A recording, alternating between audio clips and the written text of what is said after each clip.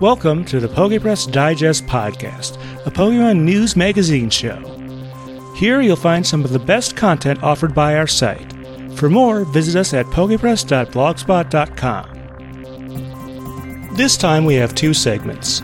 In the first, Anne from PKB Podcast is back again to debate the merits of the English and Japanese ending themes of Pokemon Heroes. These two songs provide quite a contrast, so you should find it interesting. Our second segment is a series of interviews from the recent Oceania International Championship in Melbourne, Australia. I had a chance to interview some of the top finishers, as well as a collector of Pokemon merchandise. Thanks. Hi, I'm Stephen Reich, here at the PokePress Studios in Madison, Wisconsin. I'm on the phone with Anne from PKB Podcast, and as you probably guessed, this is the next in our series of comparisons of the ending themes of the various Pokemon movies. This time we're on Movie 5, Pokemon Heroes, the Latios and Latias movie, in case you can't remember where the numbers go at this point. So for this movie, on the Japanese side, we have You're Not Alone, and then on the English side, there's a couple songs in there. And per our usual rules, we're going to sort of focus on the first one, although we'll certainly be talking about all of them. It's a version of You and Me and Pokemon, but it's not the version from the Totally Pokemon or Pokemon 3 albums. It's actually from the Pokemon Live stage show, and we'll talk a little bit about that as part of this discussion. But we start on the Japanese side, and Anne, what can you tell us about You're Not Alone? Okay, so You're Not Alone, also known as Hitoribochi Janai, was a collaboration between Miyazawa Kazufumi and Koba, who is also known as Kobayashi Yashiro. And it's a really interesting collaboration because Koba is really well known for his accordion playing and was named Composer of the Year by the Japanese Award Academy, I think the year right before Pokemon Heroes released in Japan.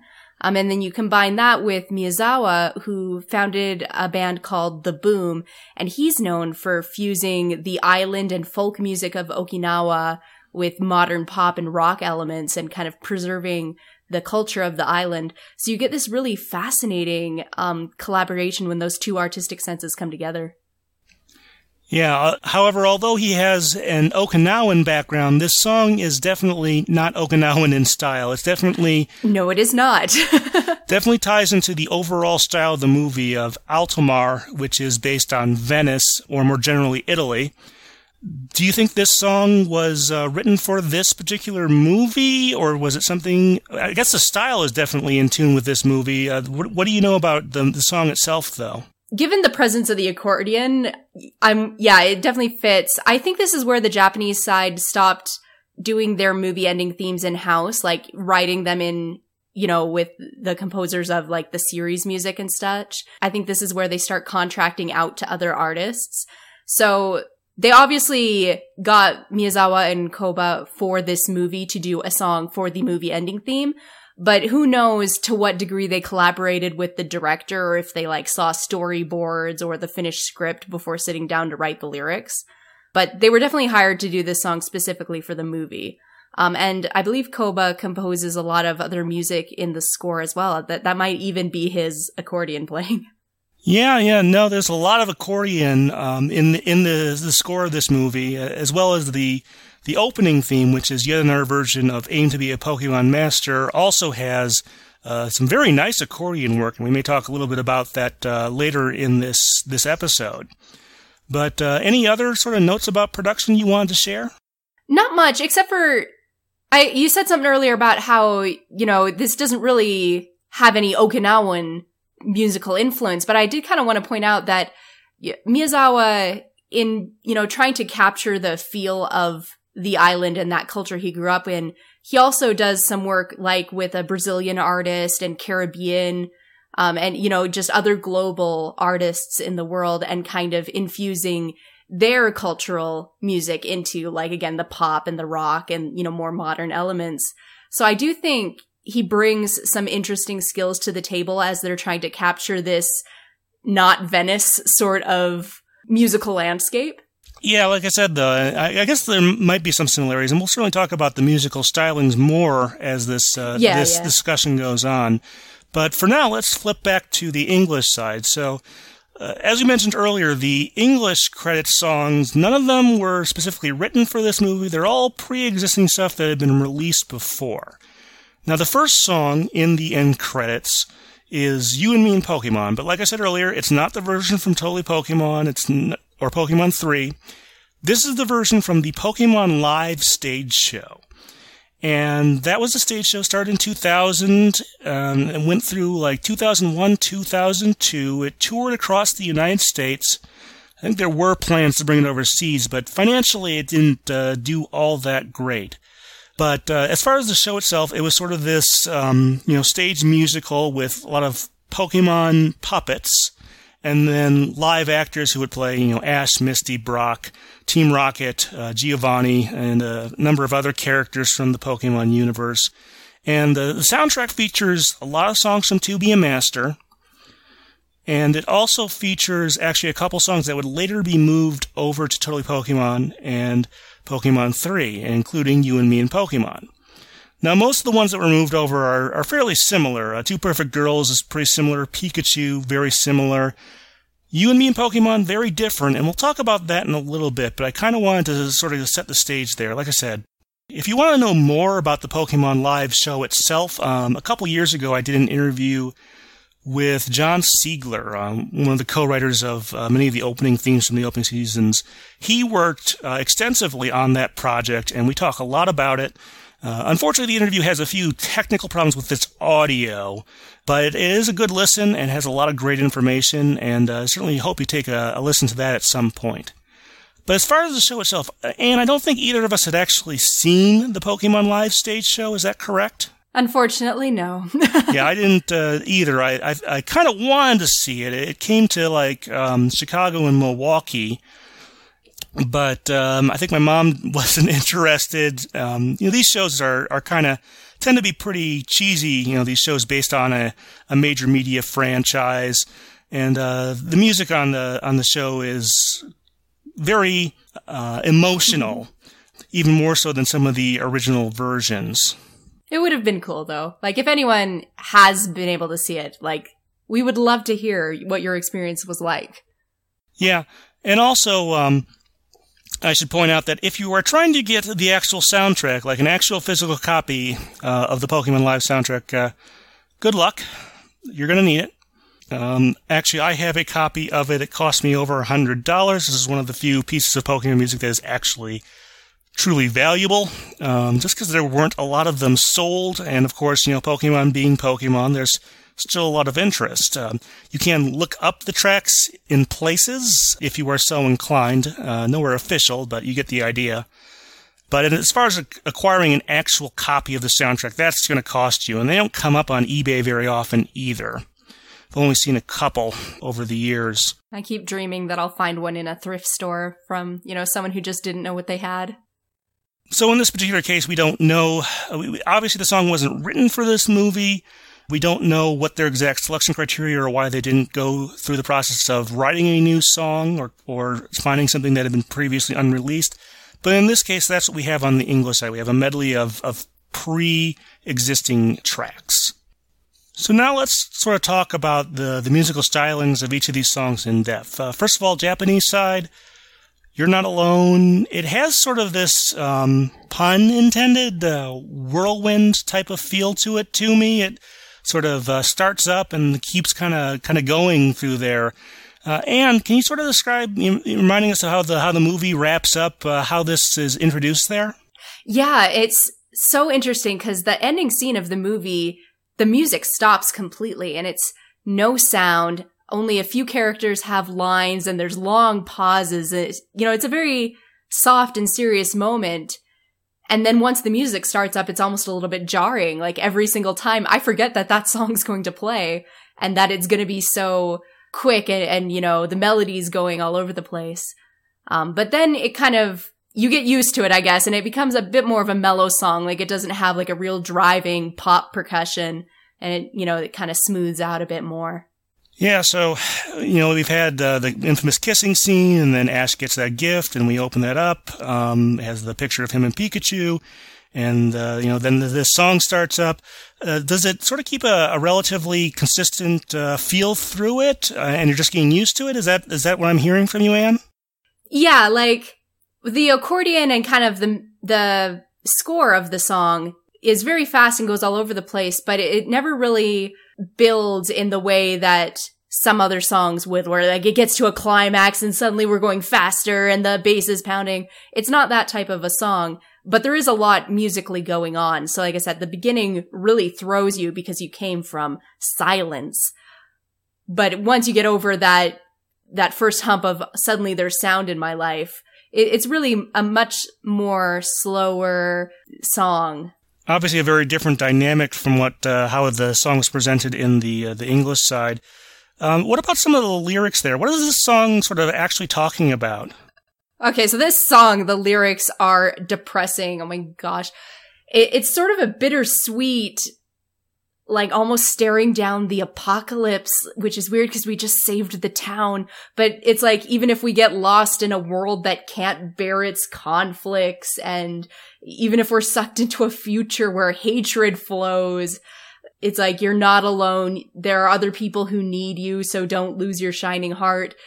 It's an inspiring song about, kind of finding your inner light and, realizing that you're still connected to other human beings, even in the midst of horrible conflict, or the times when you think you're the most alone are the times when you can reach out to people and others can reach out to you.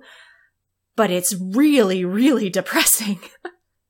Kind of a strange dynamic for a Pokemon song. We don't, especially, like I said, at the end of a movie. Very much so.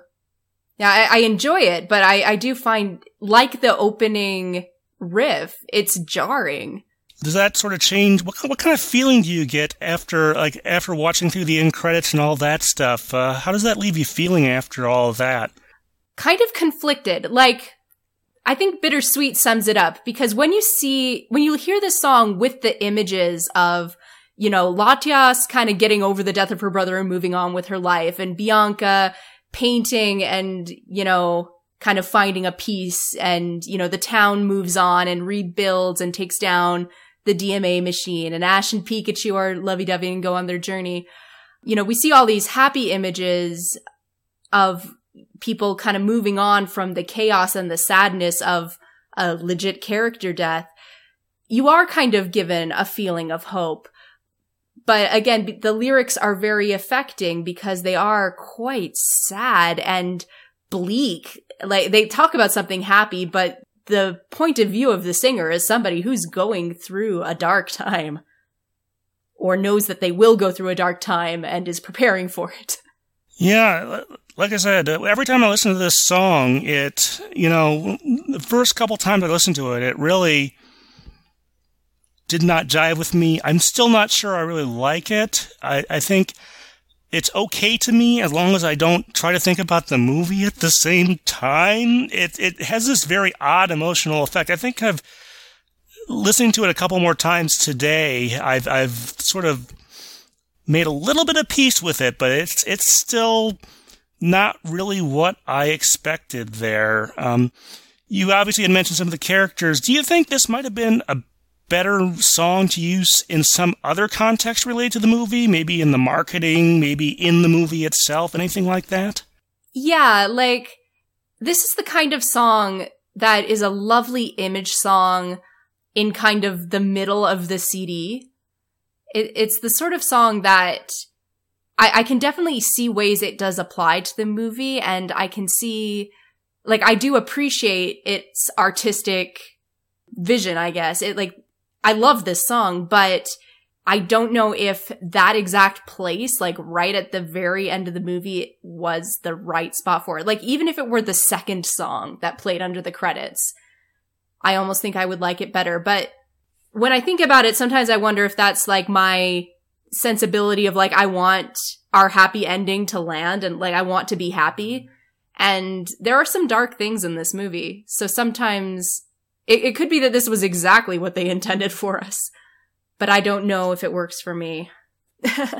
We did talk in a previous episode about another Japanese song that maybe wasn't quite the ending song tonally that we wanted. That was Twa Atma for the second movie. How do you think these compare? Are they perhaps slightly unfitting in different ways, or how do you feel about that? I think unfitting in different ways, because Twa Atma, it didn't seem to quite fit, but I don't think that was necessarily the intention. I think they were going for, we want to have a hit single sort of ending theme. Whereas this, I feel like Miyazawa and Koba were we have this thing we want to say, and, this is what we took from the movie, and this is what we want to convey. I feel like they definitely have a specific vision they're going for, and they're not concerned about, how well the song's going to sell, or, marketing or anything like that. So I feel that we're trying to accomplish two different goals, and so they don't fit for slightly different reasons. Twa Atma it didn't fit because it was a little bit sparse on how it fit with the movie and, its theme. This is a very deep and dense song. Effort went into making this song for this movie. I wouldn't accuse them of, slacking off or anything with this. Like I said, it just doesn't seem quite like what I would have expected. If you played this for someone and told them it was the ending theme, they might not believe you, other than the fact that it kind of sounds like it belongs with this movie in terms of the instrumentation. Yeah. Like I said, it's a song that kind of, again, is just conflicting, because you can tell that everything they did was deliberate. This is the ending theme they wanted to make, but I'm not so sure it works for a general audience. And I don't know if that means that I need to step up my cultural palette and, my appreciation of deep thinking, or if they maybe missed the mark just a little bit, and this should have been a different song in the CD and something else should have been the ending theme. Yeah, and as someone like me who has very little Japanese knowledge, just listening to it, it just sounds really chaotic in many ways. And like I said, it doesn't seem like it really resolves all that much just from listening to the sounds. So, for very much a contrast, we go back to the English side, You and Me and Pokemon. First off, let's sort of compare the version from Pokemon Live that was used in the credits here versus the more commonly well-known version from Totally Pokemon, Pokemon 3. How would you sort of compare and contrast those two versions of You and Me and Pokemon? Well, this one wins, just to begin.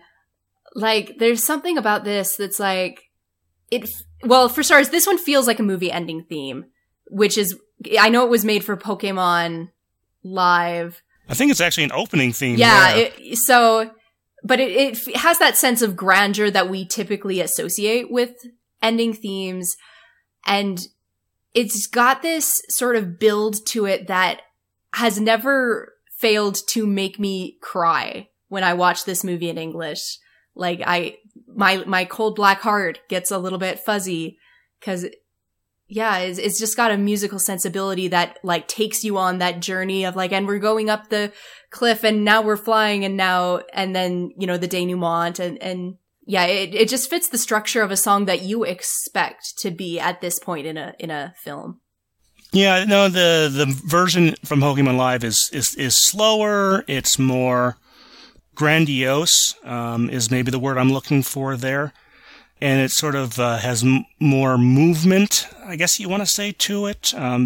More of an open feeling to it than the more pop-derived version on Totally Pokemon. I like both versions of the song, but if I were choosing, if I had that song and I had to choose one of these two versions to use in the credits here, it's definitely going to be the Pokemon Live version. Mm-hmm, mm-hmm. And I think as a result, this isn't the only song in the credits, but I think it gives a more natural ending to the movie, going from that scene, in the boat and whatnot, to this, I think, feels a bit more natural. Would you say that as well? Yeah. Yeah, it gives us the happy ending that we were all expecting and that kind of emotional catharsis as we move on through the credits. Although I suppose one of the disadvantages of this is that You and Me and Pokemon it's about Pokemon in general. It doesn't really have any direct connection to this movie. It obviously doesn't have the instrumentation of the score in the movie. There really was no way they were going to get that. Is that sort of a detriment to it in any way, or are you still okay with that? I'm okay with it, but I think, yeah, it's a missed opportunity. Definitely. I mean, because I do get such a happy feeling from this song and it does move me emotionally, it's one of those things that, like, I would let it go. But you're right. Like, I think if they had found a way to be able to make it tie in a bit more musically or something to that effect, or have a song that fit more lyrically, that would have just been a plus. I'm not sure how much more there is to say about it. Like I said, it has a great feeling. Some of the other Pokemon Live music is a little more corny and definitely would not have been used for this purpose. But I think this version of You and Me and Pokemon was a good choice if they either didn't have the time or something fell through and they just didn't have an original song to put in there. This was probably a pretty good choice. Can you think of anything else that would have been available at the time you might have rather seen there? I can't think of anything that would have fit the movie any better. There are a lot of other songs, like Through Totally Pokemon or stuff, that could have worked.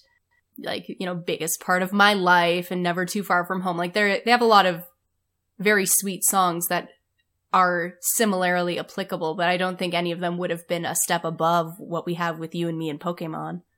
Yeah, I think that's kind of the determination here as well. Like I said, we don't know exactly what happened on the dub side, if they had something else in mind and it fell through, or if this was a budget constraint or something like that.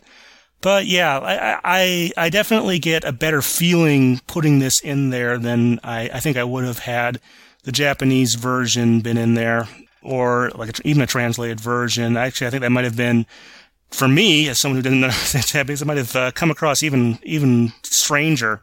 Possibly, but this might have been a song worth trying something like that on, because, as you said, it kind of seems to go all over the place in a way. Like, with the way the lyrics are set, if you took out the Japanese lyrics and just had the arrangement, the accompaniment, you could actually probably put some English lyrics to that, whether they were kind of a translation or taken from the original Japanese text, or if you kind of just same melody, different lyrics, or something like that.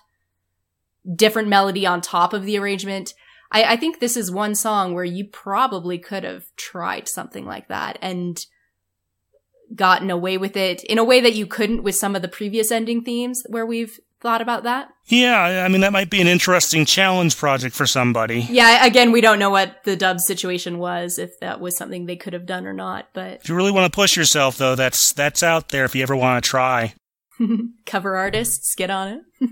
But as it stands, that's the choice we have is sort of a song that tonally maybe doesn't fit in the spot it was placed in, but lyrically at least has a decent connection to the movie. Versus on the English side, we have a song that tonally at least seems to fit that space, but lyrically, you know, because it was pre-existing, wasn't written for the movie, and doesn't have any particular ties to the story or anything like that. So that's sort of the decision we have with this one. Based on that information, let's go straight to the third part here, where we sort of decide which one we kind of like better. Which of these two songs do you think you prefer in this space? I still haven't decided. I think Hitoribochi Janai, You're Not Alone, that song speaks to a side of Pokemon that I think is more appreciated by us older fans. In that, like, even when we save the world and get our happy ending, there's like some darkest pitch stuff going on in the Pokemon world, and it's not all fun and battles and idyllic. And we did just see a character die, and I think it's one of the first movie character deaths where somebody stays dead. So, since that's not something Ash is often shown to be thinking about, there's a part of me that appreciates it coming out in some way now. And again, finding the hope in the hopeless situations and not being able to control the world around you, but being able to help the person right next to you. Like, those are some of the constant but lesser sung themes in Pokemon. I think, and since artistically, Hitoribochi Janai is just a gangbuster song, I think I'm gonna give it to that, but if the English side had had an original song, I think I would have given it to them, like, just because this song is so weird in where it's placed, as much as I really do love it as a song. Like, all the English side just had to come up with something original that sort of tied in, and I probably would have given it to them otherwise. Yeah, it's a difficult choice. I'm going to actually go with You and Me in Pokemon, just because, in part, I assume because my Japanese knowledge is so limited, so I can't really appreciate the lyrical part. I did read a translation, and I do see some of those connections there. And I do appreciate what you just said there about sort of, at the time, it might have been something that we didn't really appreciate, but maybe now we have a little more appreciation that in the Pokemon world, things are usually quite happy, but, there are sacrifices that are made sometimes. Yeah, definitely when this movie came out, I would have been with you. I would have gone You and Me in Pokemon all the way. And I also agree with you that had the English side done an original song with maybe similar tonal qualities and production that sort of tied into the lyrics or into the plot of the movie more so, or the characters and so on, I think that would probably be a really much easier choice. But I'm still going to have to side on the English side this time, just because, I don't hate the Japanese song, but whenever I listen to it, whenever I try to connect it to the movie in my head in terms of imagery, it gives me a little bit of an unsettled feeling.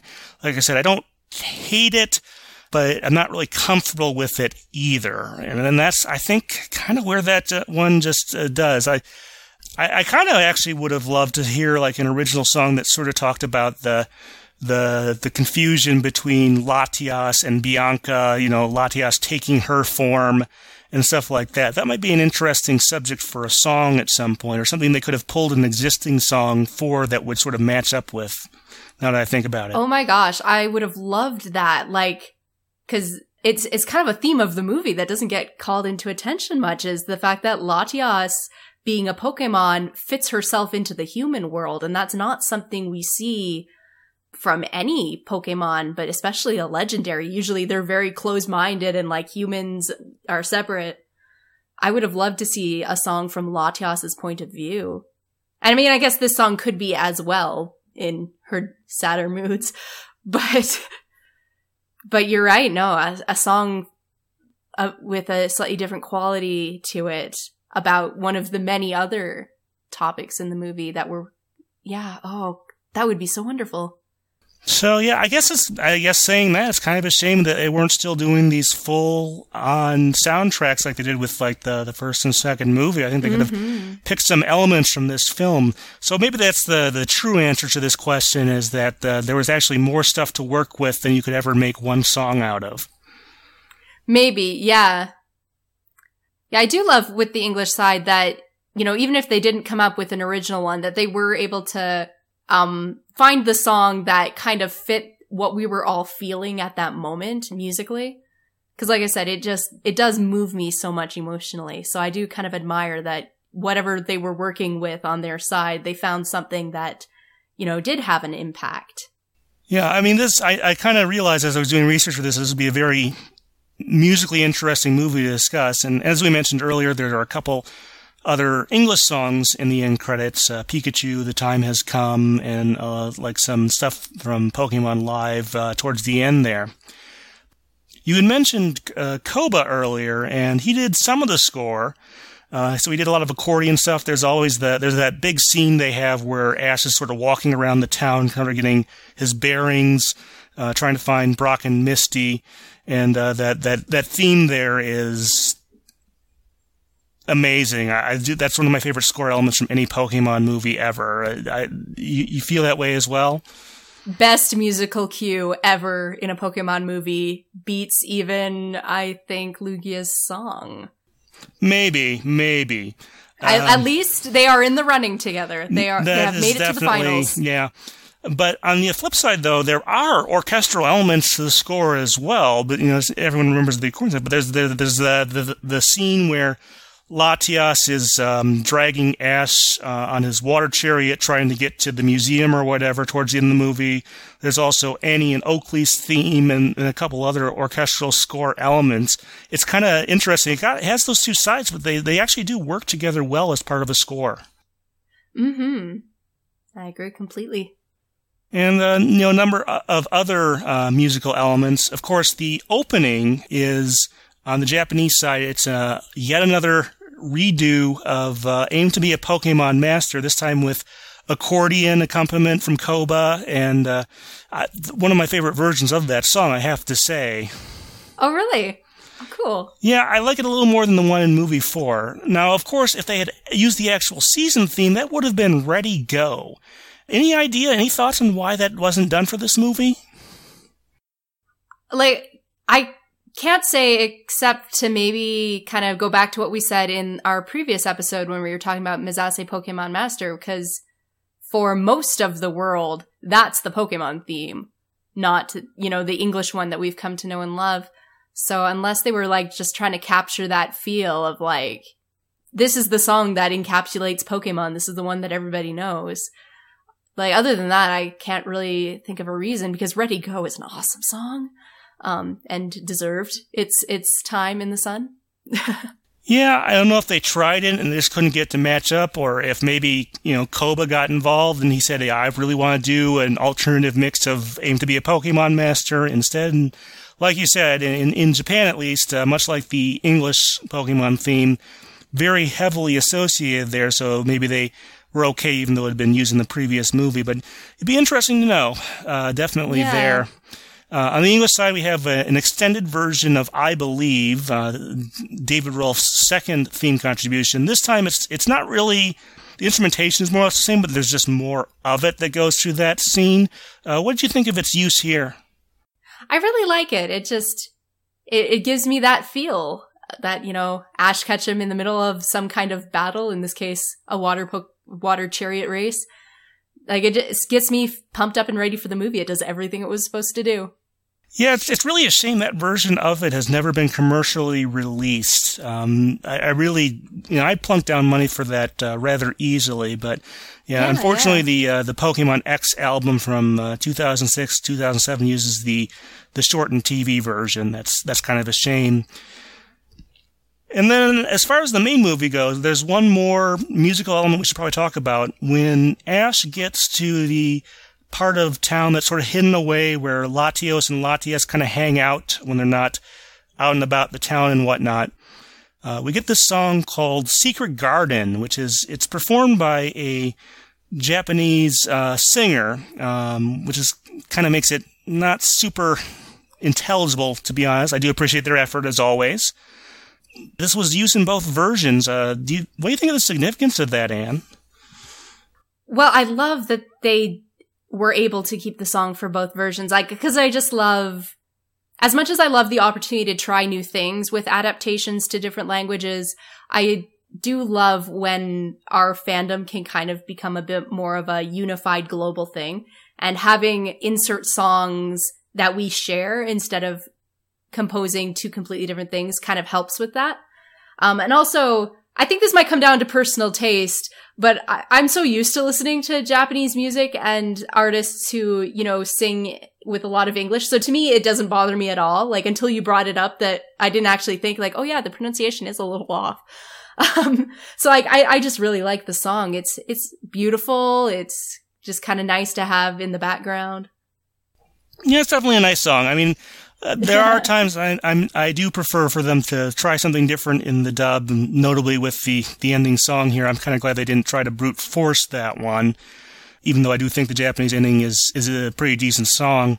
But in this case, it was an interesting thing, and it sort of foreshadows what we would see in movie 6, where both the song from the short and the song from the end of the main movie are going to be carried over and translated. It's actually, I know there are a lot of folks who say, why can't they do that with every movie? Well, it's harder than you think. There's a lot of contractual stuff when you go across there, and, when you translate a song, oftentimes the original writer will want to be involved in some way or have some sort of, veto power or something like that. So it's probably harder than a lot of folks think. Yeah, I think that's true. Sometimes it's not possible, and sometimes it doesn't fit the vision, because the fact is, just by virtue of saying things in English, we come at things from a different angle. So sometimes certain projects, it's just not going to have the same feel if you simply just translate the lyrics or, take the same song and cut and paste. So taking things on a case-by-case basis, though, I think the Secret Garden song really did work very well in both versions. Tonally, yeah, I definitely agree with that. Obviously, they may have considered replacing it at some point. We'll never know with what.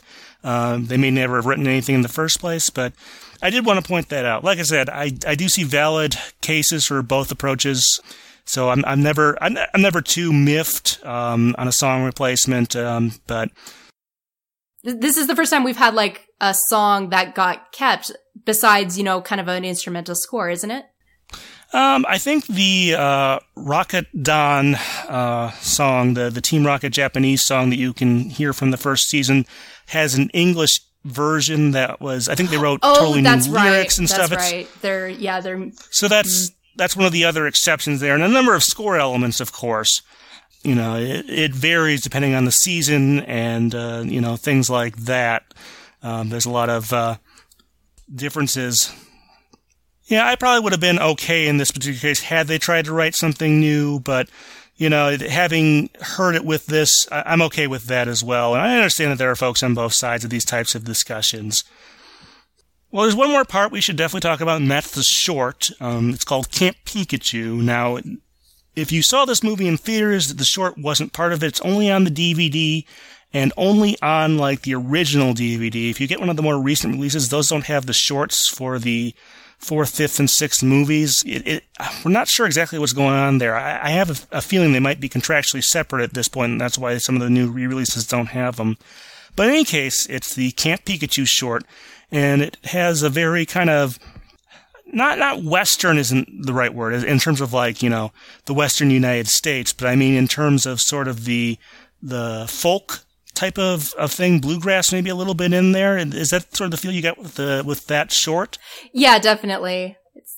It's very different from the rest of the film. That's sort of par for the course with a lot of these. The opening song is sort of the same. I think they have the same backing on both, but they rewrote it for the English version, because the Japanese version is called Aim for That Hill. Yeah. And the English one is Camp Pikachu. I believe it's Jim Malone is the vocalist for that one. How would you sort of compare the two different songs there, even though they have sort of the same backing instrumentation? Oh, they're kind of going for a similar feel. The songs are just both about having a fun time camping. The Japanese one has a second verse where where the title comes from, where it's no matter how small the steps will surely arrive someday. It seems to be going for a slightly bigger theme than you might have guessed from this cutesy little kid song. But it's not like it's a big part of the song. They're both basically just cute little fun songs that the kids can sing and get excited about.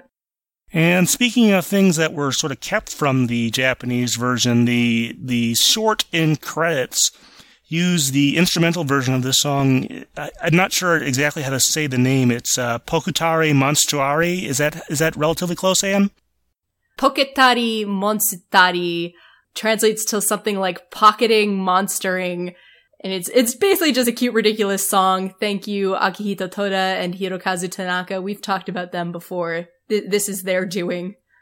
Yeah, it's just a fun, ridiculous little song. Yeah, I do like the instrumentation there. Even the instrumental version, I'd say it comes off sounding just really, really nice and pleasant, and I think it's good for the short in terms of an end credits song.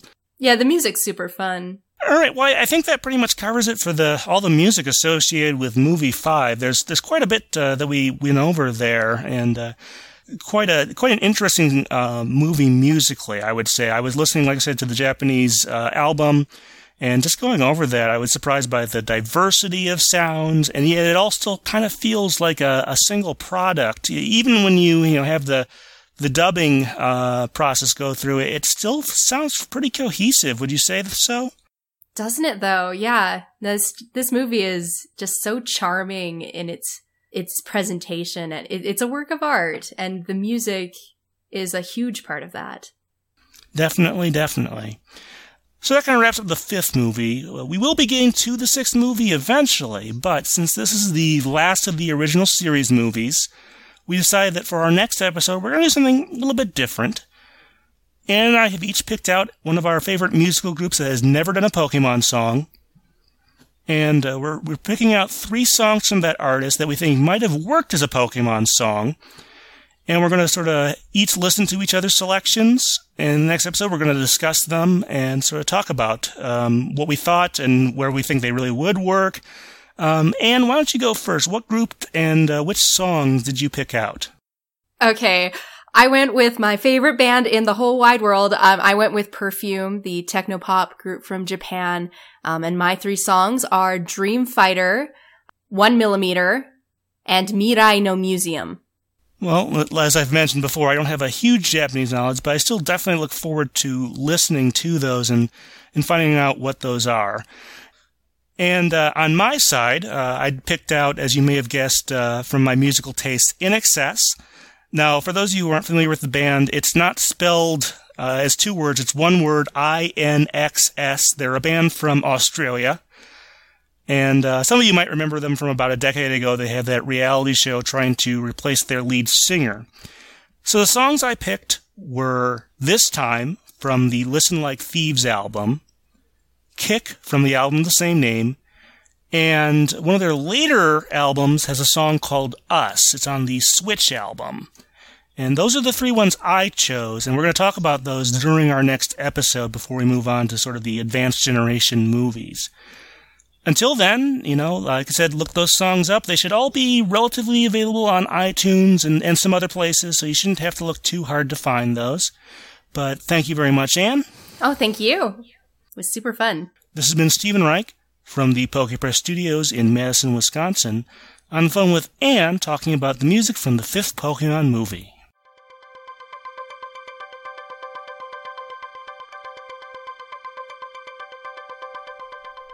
Hi folks, Stephen here. Before we start the interviews from Australia, I wanted to let you know that I goofed on 2 of the names. The VGC winner is Zoe Liu, not Lowe, and Poke Collection's name is Assad, not Asan. Apologies to both of them. Hi, I'm Stephen Reich here at the Melbourne Park Function Centre in Melbourne, Australia, at the Pokemon International Championship 2017 for the Oceania region. I'm here with Pablo Meza, who is the 2nd place finisher in the Trading Card Game Masters division of this weekend's competition. And Pablo, first of all, where are you from and how'd you get into Pokemon? I'm from Mexico, and I got into Pokemon through the video game like almost 20 years ago. Great to hear that. All right. Well, the deck you played for this tournament was the Decidueye GX, which is obviously, one of the new ones from the Sun and Moon, one of the decks to come out of that. First of all, why did you choose that deck for this tournament? Well, Decidueye has a big advantage in that there's a stadium that allows it to bypass the evolutions rules, so you can get it out on turn 1 without the need of waiting the normal 1 turn per evolution. So that's a really big advantage. And then there's also the Vileplume card, which pairs really well with it because it's also a grass-type Pokemon, can also skip those evolution rules, and really limits what your opponent can do throughout a game. Yeah, that's the combo that this deck uses. It has the Vileplume to shut off item cards, and then the Decidueye GX has some interesting abilities that we'll get into a little bit later. All right, so some other cards in the deck we should probably talk about. One of them is actually a Meowth card, which is used a bit tactically. Can you sort of explain what that is? Well, the Meowth deals 50 damage to any Pokemon you want that already has damage counters. And then Decidueye's ability allows you to place 2 damage counters wherever you want. So combined, they deal 70 damage to any Pokemon you want. And placing those damage counters and knowing where to place them is really important. Yeah, so you don't have to obviously go into every scenario because every matchup is going to be different there. But what are some of the general criteria you use to decide when you use that ability where to put the counters? Well, you usually have to assess what threats your opponent has that can allow him to win the game, and therefore you try to KO them before they become a real threat. And there's also the fact that you have to evaluate if you can KO them in time, or if you're better off targeting lower HP Pokemon such as Shaymin EX, which everybody's running, and you can easily KO as they have a lower HP. So you have to do that balance between what's threatening me and can they threaten me in time before I KO the other Pokemon? How many prize cards do I win? There's a lot of factors that go into making those micro decisions of where to place the damage counters. Sounds like something that takes a lot of practice to get good at there. All right. Well, why don't you tell the folks at home what worked well for the deck in this tournament? Well, the deck, what worked well was the pairing of Decidueye Vileplume is super strong because Decidueye is a really big HP Pokemon. Vileplume limits what your opponent does, and the extra damage counters allows you to, even if the game slows down to like a drawing only one card per turn and not using any item cards, you are still putting a lot of pressure through the ability. So that ability is what makes the deck really work. And then you have really good cost-effective attackers such as Meowth and such as Lugia EX as well. Yeah, you do need to have a little bit of type diversity in that deck, so that's where the Meowth and Lugia EX come in handy. All right, so in the finals, you were paired against a guy who was using a Volcanion deck, which, you know, just on the face of it, is definitely a tough matchup. What kind of happened? Let the folks at home know about that. Well, yeah, Volcanion is a tough matchup just on paper because your biggest Pokemon has a weakness to fire, but a lot depends on Vileplume. The coin flip to decide who goes first is very big in how the matchup plays out, because if you allow Volcanion to have one turn of item cards, they can just completely demolish you. So going first and getting that turn one Vileplume is the most crucial aspect of the matchup, and also finding your non-fire type weak attackers such as Lugia EX and such as Meowth, so that you can put even more pressure on the bench. Yeah, so in the first game, if the folks at home watched that, they would see that you did go first, but you ran into some trouble there. What kind of happened?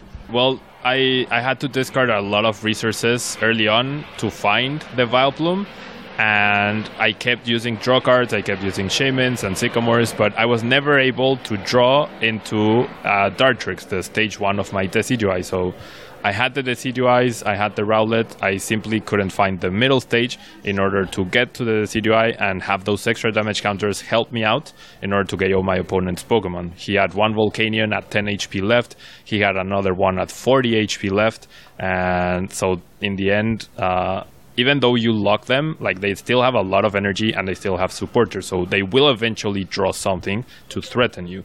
And without the extra damage counters from Decidueye's ability, I just couldn't keep up. Yeah, that's something you can definitely run into. And now in the second game, you got a lock very quickly and were able to basically shut your opponent down. Third game, not only were you going, second because you had won the second game and your opponent, as usual, elects to go first, you just could not get any lock. They had not only just one turn, they had several turns. At that point, you kind of just knew you had to sort of give up and move on, huh? Yeah, like that game, I had the Decidueye, the full Decidueye line ready on turn 1, but I had no draw supporters, no Ultra Balls, no Trainer's Mail to search out Shaman. I had nothing else, so... and he got the perfect setup of a single baby Volcanion and 2 Volcanion EXs on the bench, and they were both already powered up by turn 2, so there was no humanly possible way I could have won that match. Yeah, kind of a bummer there. Is there anything you might change about the deck going forward with it? With how the metagame is probably going to develop from this point onwards, there will probably be a very big need to tech for the mirror matches. Meowth, as the tournament progressed, it became even more and more important. For some reason, Meowth came in super clutch today. All three matches were... The first 2 were won solely by Meowth, and you saw how important it was in Game 2. But other than that, I would love, there's a third Lysander I would love to have, there's a third Flowstone I would love to have, but the list is so tight because you have so many Pokemon that today I don't think I would change a single card. Gotcha there. Well, like I said, second place, nothing to scoff at, and we certainly look to see more from you in the future. All right. Thank you very much, Pablo. This has been Stephen Reich from the Melbourne Park Function Center in Melbourne, Australia at the Pokemon Oceania International Championship 2017. Hi, I'm Stephen Reich here at the Melbourne Park Function Center in Melbourne, Australia. I'm here with Zoe Lowe, who is the winner in the Masters Division of the video game competition from this weekend's Oceania International Championship. And Zoe, we just have a few questions. First of all, where are you from and how'd you get into Pokemon? I'm from Sydney and flew down here for the weekend, and I started playing Pokemon casually from Generation 5, but competitively it was VGC 14 that I started playing. That's pretty neat. So what were the Pokemon that you chose for this tournament? Tapu Koko, Tapu Lele, Gyarados, Garchomp, Magnezone, and Drifblim. Yeah, I'm sure the folks at home have noticed a few interesting choices there that were not particularly common. Let's talk about Drifblim. What made you choose that one for your team? Well, it was basically up to probably about, say, several weeks leading up to the tournament. I was having trouble settling on a team, and then I watched some Shoma versus, I think it was some invitational event online where he dominated the field with this Lele Drifblim team, and it was really fascinating. So I tried that on Showdown, and it was working really well for me, so I decided I may as well just use it because I didn't have time to build my own team. And also you have Magnezone as another very uncommon one. How did that come about? Well, it was, I guess Shoma was the one who built the team originally, but it really worked well on, for me as well. I think because the most common Trick Room users, like Porygon and Gigalith, can't really touch Magnezone unless the Gigalith carries Earthquake, which a lot don't carry anymore, so I was just banking on that pretty much. And to be honest, when we were talking earlier, you said that you didn't expect to make it certainly this far. No, definitely not. Well, why were your expectations like that? Well, most of the time, every regional event I've been to, I've kind of just, missed out on the top cut by a bit. I've never bubbled, so, say, at Sydney, I'd come, I think 10th or 12th, and there was top cut of 8, so I missed by heaps. And then last year, I came 32nd, but that top cut was 16, so I thought I'd do around the same this year, and I didn't really expect to go that far, so, yeah. So I'm guessing as the tournament kept going on, you kept getting more and more surprised. Yeah, pretty much. So what were the parts of the team that worked really well in this tournament? I think Drifblim Lele was really good together, if I could get the Tailwind up. I think in day one, I didn't encounter many Trick Room teams, so it was really easy just to set up a Tailwind and then start sweeping with Psychic with, choice specs, because that just obliterates everything. I think day two, when I started having to think because of all the Porygons that were running around, and I had to play around that, so Drifblim didn't get much use on day two. I did see it in, I believe, the top 4 match that they showed on the monitors there. So if people at home want to see that, they can take a look there. All right. Well, let's talk about the finals then. You were against a guy. He had a fairly standard team. What was kind of your strategy there? Well, I think, firstly, I was really lucky that he only had 5 Pokemon, because if he had 6, it would have been a really different story. Katana hits my whole team really hard, but luckily he didn't have that. He wasn't allowed that. So, the Gyarados wasn't, his Gyarados didn't threaten me, because I have double electric, so I just had to kind of play around. Koko was the biggest threat on his team for me, so I needed to get rid of that immediately. That was, my thought through both matches, just to get rid of it, and then I'll be good. Which you effectively did. Yeah, the reason, in case the viewers are wondering why there were 5 Pokemon on that team, is he basically, when he filled out his team sheet, shameful. Yeah, so double check your work when you do that, folks, and maybe have someone else take a look at it if it's for a big event. So, lesson learned there. All right. So anything you might change about your team if you use it again? You did win, but that doesn't mean it's perfect. And, of course, no, I'm not sure. The Tapu Koko was a last-minute decision, so I didn't use it that much in the tournament, and when I used it kept just dying before doing anything. So I would have probably changed that. I still don't know what I would have changed it to, but not Pheromosa, and yeah. All right. Well, congratulations on your win, and we look forward to seeing you at Worlds later this year. This has been Stephen Reich with Zoe Lowe at the Pokemon Oceania International Challenge 2017.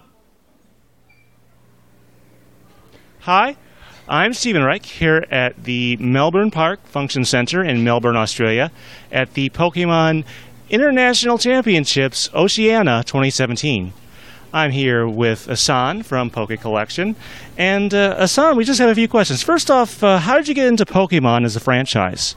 I got into Pokemon when I was in primary school back in the UK, and I was given a few cards from the base set expansion when it first came out. I was quite big at that point, and that sort of started off a little collection just because my friend just gave me a few.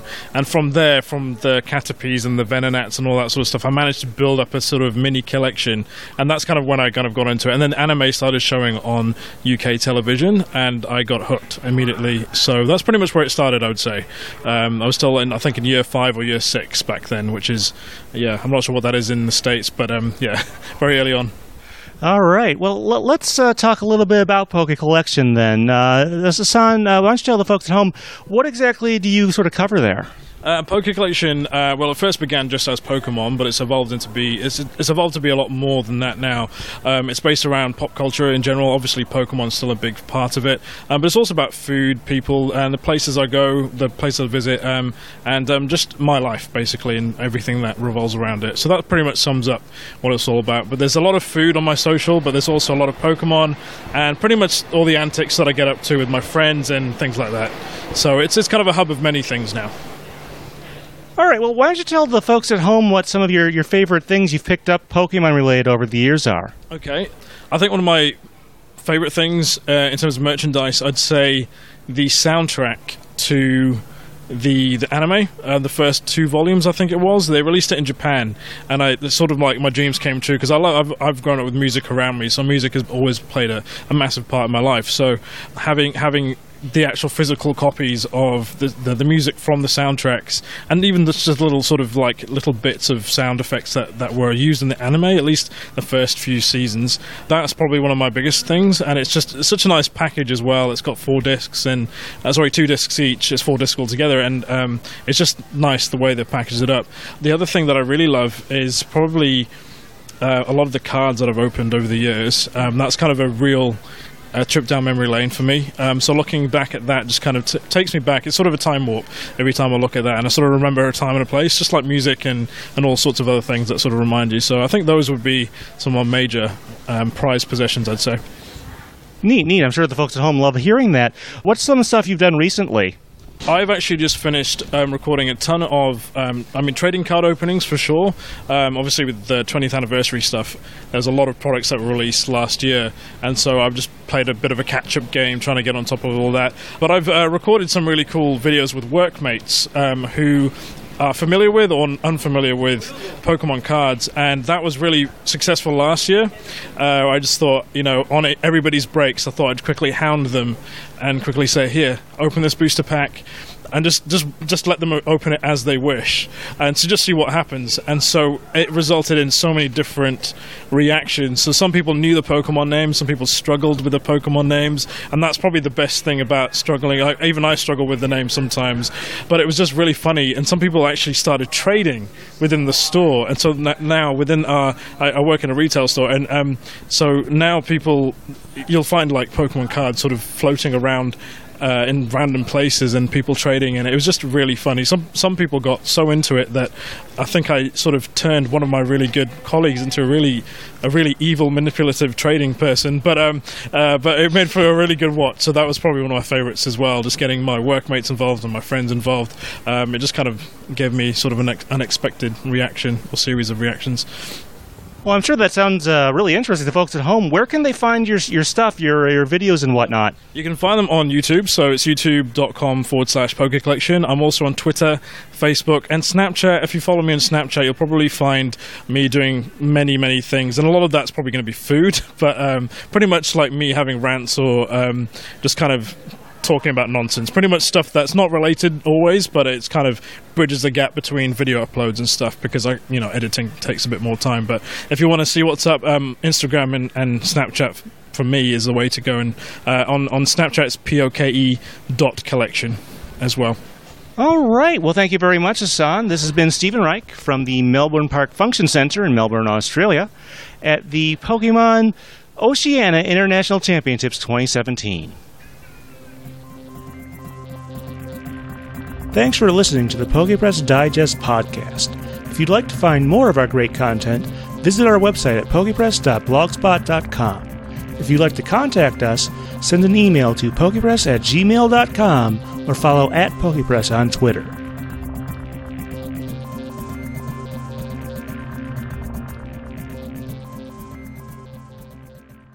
So I really admired voice actors when I was a young girl. I was like 6, and I really loved The Little Mermaid, because, who doesn't love The Little Mermaid? And I also realized that Rob Paulsen was the voice of both Raphael from the Ninja Turtles and Mighty Max. That was like the first connection I made as a child, that it was the same guy. So I was like, oh my gosh, there's a human, and I want to be that human. But I was like 6. So,